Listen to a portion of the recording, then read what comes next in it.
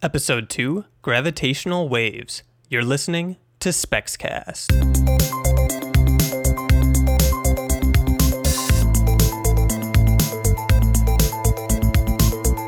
Welcome to SPEXcast, a podcast for discussing the science and technology of space exploration. I'm Phil, and joining me today we have TJ. Hello. Waving doesn't work on audio, TJ. I will keep waving for as long as they can't see me. And we also have James joining us. Hello. And today we're going to explore the topic of gravitational waves. That's right. So, gravitational waves are a relatively new discovery. We've theorized that they exist for a long time. Right. And just now, recently, we have proof. Exactly. February 11th. All right. So, Yeah. So James, you're kind of the expert in the room. Can you A little bit. talk about this topic? Yeah. Well, basically, gravitational waves are essentially like ripples in space and time. And you have to suspend your belief about space just being a linear place. You can travel from one place to the other without going in different directions. It's curved. There's a curvature to space-time. And it's a very complicated matter. I don't know a ton about it myself, but I do know a little bit from my reading. And what I can say is that it's a very, very complicated but cool topic. Mm-hmm. And RIT has a lot of gravitational wave research in our CCRG, which is the Center for Computational Relativity and Gravitation. So do they do experiments there, or is it mostly research and like playing with the math and looking at other people's data? What they do there is actually they have a huge supercomputer. I don't know if many people don't go there. It's a very kind of isolated part, but if you go there, there's a huge glass door, and beyond that glass door is like several walls of computers.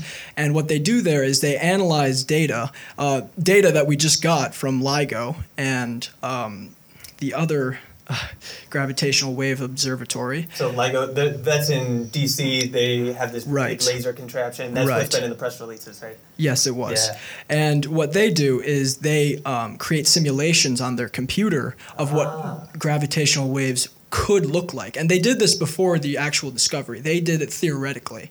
And when they discovered the gravitational waves, they were actually able to prove that what they had simulated on the computers was real. And their simulations were very, very accurate. Wow. Yeah, it was very cool stuff. As much of a feat of Absolutely. Simulation as it is. Absolutely. Yeah. Research. That's very interesting. So it is. Just gravitational waves, the way I think about it, I know I have a little bit of an astronomy background, and I'm reading Stephen Hawking's A Brief History of Time. So I kind of know what's going on. Space and time are connected, and it's like this. It's not just three dimensions. You've also got time in there, and it can be warped and things, and it's affected by gravity. That's why when light passes through the universe, a big thing like a star can actually bend the light. The light follows space. So gravitational waves, if you think about like light passing and curving and following space, gravitational waves are ripples in that space. So you have two black holes, I believe, is what was observed. They're of course. Yep. A merger. So they're merging. Yeah, they just like come together. Or you said they spin, right? Yeah. So when black holes merge, they don't just collide with each other like instantly. It's not like two balls hitting each other at high velocity. Right. What happens is as they get closer to each other, they start to spin because a black hole's gravity is incredible. Yeah. I mean, beyond anything else. So what happens is the gravity actually twists the other black hole, and then vice versa. So what happens is as they get closer, they start spinning much, much faster. And the closer they get, the faster they spin until they get close enough to actually merge. So why does that ripple? Wouldn't it just make a bigger hole? It would once they merge, but before they merge, they are distorting space-time by waves, and that's what gravitational waves are from. Not only black hole mergers, but that's a huge contender, and one that we can sense from millions of light years away, billions of light years away, of course. So it just speaks to the immensity of these black holes and how much power they have in space and time. So TJ, this is not your area of expertise by any means. You're a hardware technologist. What do you make of all this? I think it's really cool. When I heard the announcement, of the announcement, did some reading, actually read the announcement. RIT had a little press conference here for our contributions. I really like physics, and I'm totally intrigued, right, about the nature of gravitational waves. But the part that I can, really wrap my head around is the actual setup of the detector, which I thought was really interesting. Yeah, do you know about the detector? I was about to ask. Yeah, so I read about LIGO, and it's a really interesting setup. It's based on like some high school physics principles, really. So basically, you have a laser that shoots a beam down a long tube, right? And that laser is bounced off and then sent through a prism down another tube, and then bounced off again. So theoretically, and ideally, you have two beams of light recombining. And they're out of phase with each other. Yeah, at 90 degrees. And so if they're 90 degrees out of phase, both of those fields would cancel each other out, and you would detect no field. Yeah, because when you superimpose two waves, you add them together, and if one's going up while the other's going down at exactly the same amplitude, it's just zero. Right. So if there's any disturbance, you see the laser, and that's a positive detection. But what about like an earthquake or something like a big truck driving down the road? Do they detect that too? So with LIGO, when they first built the one, I think in Kansas, Kentucky, someplace Hanover, I believe. That's Virginia, right? Virginia, I think so. There's two, Maryland, maybe? Yeah, there are two. There's one near DC, and there's one, I think, someplace in the south. Anyways, they had a very big issue where they built this massive, because it's, several thousand feet long hallways, right, underground. And they had this issue with earthquakes and, big trucks driving around and other physical interactions. And so they had to build dampening systems into it to cancel those out, right? Because you're talking about even the best case, like minuscule measurements, absolutely minuscule. And so it's absolutely critical to have as big as a detector as possible to get that big, change and as sensitive detectors as possible. And that leads to, noise. Yeah, so something I kind of want to ask you, James, is when you have a big laser that they're canceling each other out, if there's any disturbance, it moves. But how would a ripple in space-time, like a warping of space-time, cause a detection? Well, the system that we've been talking about, the lasers, is actually called an interferometer, and it measures. It measures changes in distance, very, very, very, very minute changes in distance, which the gravitational waves make. And when this happens, as you said, you can observe the laser, and that's when they know they've seen it. But as you guys have been talking about, the noise from the Earth is very loud compared to what's happening billions of light years away. Right. So we've had to continuously increase the dampening system on the LIGO Center and the other. And it's taken many, many years. I believe somewhere around 40 to 50 years to get it to this sensitivity, to be able to pick up the gravitational waves. And of course, we've needed the gravitational waves just to be in our proximity. And it's a very cool instrument, and they've used it for several other discoveries too. So on a much smaller scale, on a much more practical, applicable scale to us, is that the same laser interferometer setup is what makes the principle of laser ring gyroscopes. And when in our day-to-day business of designing satellites, gyroscopes and rotation detection are very important. Rotation detection? Yes. And so with the LIGO, they're looking for a gravitational wave passing through the detector, causing the aspect of the laser to change. Right. With a laser gyroscope, rotating the entire device through space is what causes the change. And so laser ring gyroscopes are super precise, and they're used for a lot of more expensive spacecraft that need that precision. So the precision technology developed with the interferometer it can be applied to the same physical principle that LIGO uses for gravitational waves, we use for our gyroscopes. Cool. Very cool. So this discovery was just recently made or announced, right? Right. Two questions here. One is, has the data been measured a long time ago? We just now proved that it's from a gravitational wave? And second, has it taken so long since they were theorized because the technology wasn't developed and because the event hasn't happened? Like, is that what's contributing to it taking so long? Well, actually, both are definitely contributing. The interferometer has been around for, I believe, over 100 years. I mean, Albert Einstein used it 1905, early 1900s, and it's been continuously being advanced in its technology, and that's been one major assistant for observing very small changes in space and time that we can't observe with our naked eye. And absolutely the technology is needed to advance a lot in the past 100 years, and it has. Absolutely, the past 40 years I believe we've been advancing very, very quickly. And to your first question, the data I believe was discovered in September, and they've been analyzing it to make sure it wasn't just some noise, maybe from a supernova, or maybe from just a truck on the other side of the Earth. You know, it's such an incredibly sensitive instrument that it could be picking up something else.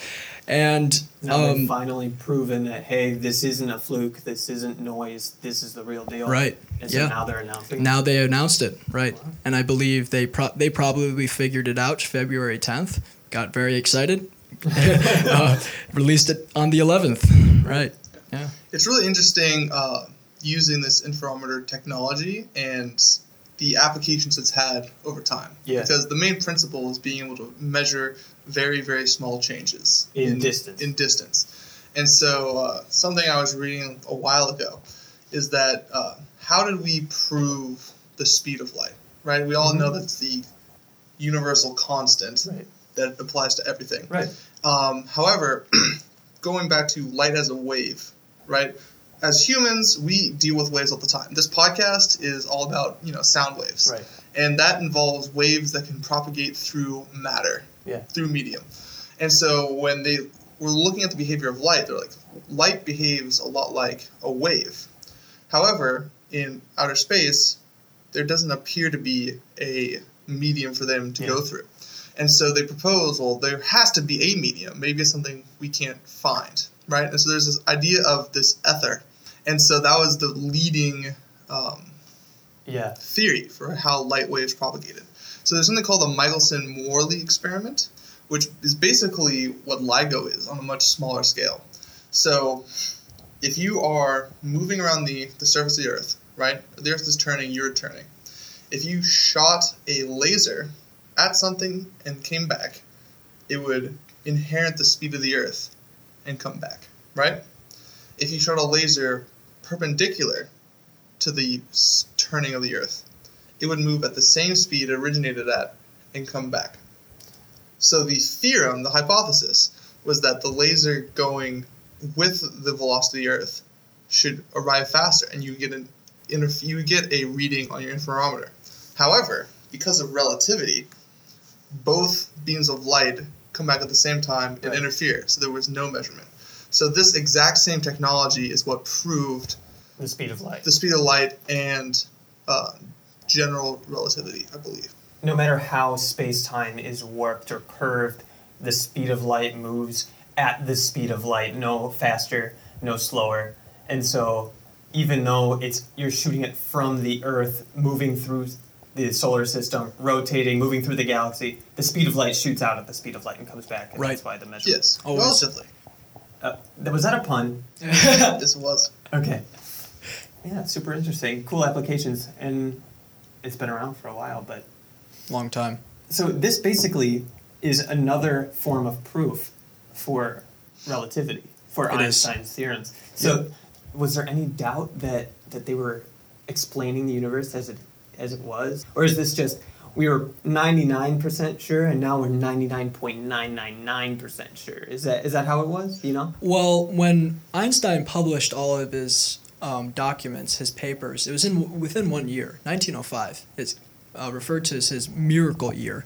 And after those documents were released, there was a huge commotion because they were absolutely incredible. I mean, they changed the way physics worked, because Newtonian physics doesn't apply to things going close to the speed of light because it falls apart. Right. Because in Newtonian physics, you can go beyond the speed of light, no problem. Yeah. In Einsteinian physics, you can't humans cannot even get close. It would be nearly impossible, right, because materials would just fall apart. Because of his very famous equation that everybody knows, E equals mc squared, which is the energy mass equivalent. And that says that if you're approaching the speed of light, your mass and energy increases so much that the amount of energy you need to keep going would be unachievable. So yeah, what happens is, like, you have this exponential curve, and you can constantly increase to like 0.9c, 0.99c, 0.999c, but you can never reach c. So you asymptotically approach c, but your energy required to do so asymptotically approaches infinity. Yeah. And, as much as we like to talk about infinite energy, you can't have infinite energy. Exactly. Moving away from the whole math thing that I don't entirely understand beyond this. I don't think any of us understand entirely. I don't think anyone understands. What does the proof of gravitational waves and the ability to detect them mean for the future of space exploration research, astronomy research, and what discoveries do you think could be made, or observations that we couldn't do before we knew that this was possible? Well, I do know that once the discovery was announced, a whole new type of physics opened up called gravitational wave astronomy. And that is a whole new field indulging into something that I have no experience with. It's very, very complicated stuff. So that's basically, rather than using telescopes and any type of telescope where you're observing light. Right. And for astronomy. But gravitational wave astronomy would be observing gravitational waves and not light. It's just a different way of looking at things that are there. It could reveal more about the Big Bang, because the way we have learned so much about it is through the cosmic background radiation and reading it in some way. And I believe in my reading, it says that if we could observe gravitational waves from the Big Bang, we would be able to see new things that we weren't able to see before. So that could be a whole new explosion of information. I mean, that has unlimited ideas coming out of it.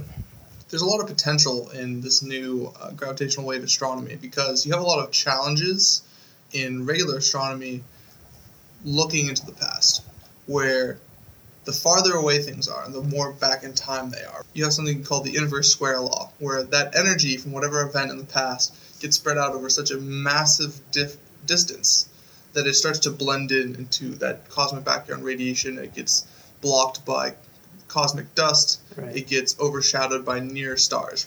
So if we want to be able to see things that are at the edge of the universe, the edge of the observable universe, we need a new way of detection. And with gravitational waves, because they're such strong events, right? We have two black holes colliding into each other, creating these massive waves. We can, when we read them, they're very, very faint, but they're not disturbed like a lot of the light we get. Right. So, like, the way we look into the past is because a certain photon would be created long ago and has traveled all the way to us and took that much time to get to us, and that's how we can observe the past. Would it be able to help us detect dark matter too? It might. That's a very big possibility. Dark matter is a very ambiguous idea. It's a very difficult idea as well.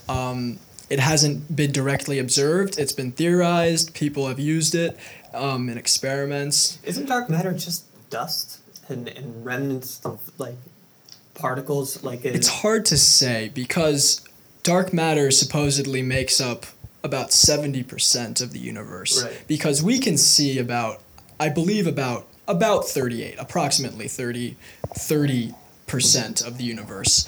And that does not account for all the matter in the universe. And that's what we think dark matter is, the matter that we can't see. So we observe all the effects of matter that should be there, but Right. we can't, when we look that direction, we don't see anything. Exactly. It's dark, right? So it's not dark in the sense that doesn't produce or reflect light that we can observe. Mm-hmm. It's just matter, it's mass and matter that we can detect its interactions, but we can't detect its presence. We can't easily. observe it. Right? It's Right. not something you can shine light on and get information back. So how could a gravitational wave help us detect that? Is that something So that's only being theorized? the main principle, right, is it has mass and it interacts with other things via gravity. So a gravitational wave, when it interacts with all things that have mass, it would then give us some information about the dark matter. So when a gravitational wave goes through space and there's a star in the way, for example, does the gravitational field of the star distort the gravitational wave? It depends on the magnitude of the wave. If it's a very large magnitude, it could distort it, but it might not distort it enough to be measured.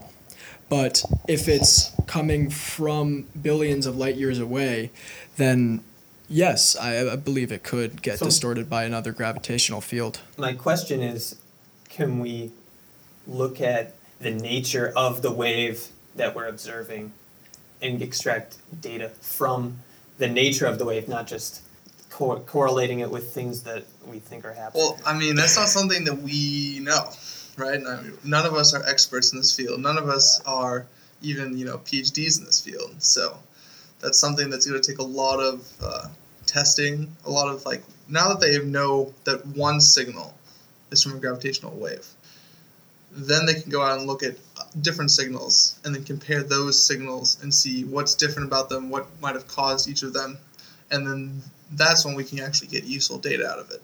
But we've just seen our first one. Yeah. Now I can see, after talking about it with you guys, I can see why people are so excited. Yeah. 'Cause, Absolutely. It's a huge discovery. Yeah. I've heard people calling it the discovery of the century. It's only 2616, but I mean So far. Einstein predicted this over 100 years ago with technology that we wouldn't be able to see them with at all. So he had to theorize them. He had to use equations. He couldn't see them. He couldn't measure them. He couldn't do anything with them except theorize them in equations. And the fact that he was able to do that is just unbelievable. I mean, it just adds to his genius, even though he's already... The thing about Einstein, this is a personal aside. The thing about Einstein is that he looked at the way the universe is and described it with mathematics. Right. And haven't read the entirety of his papers, but I'm not entirely sure that there's no chapter, gravitational waves, this is what they're going to look like. It was more like he described the universe as best he could with equations. Right. And gravitational waves are something that would happen if you took his equations and you said, okay, what if I have two black holes that come together?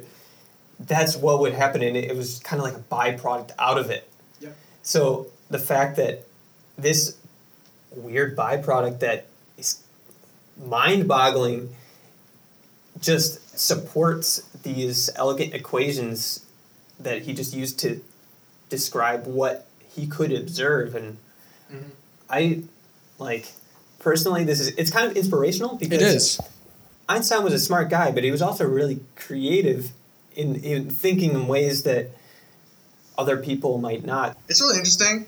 I mean, Einstein is kind of held up as the prototypical genius type, right? But there's so many different people that are geniuses in their one realm. And there's people who aren't even geniuses in their realm, but have such a strong impact, right? Look at Henry Ford.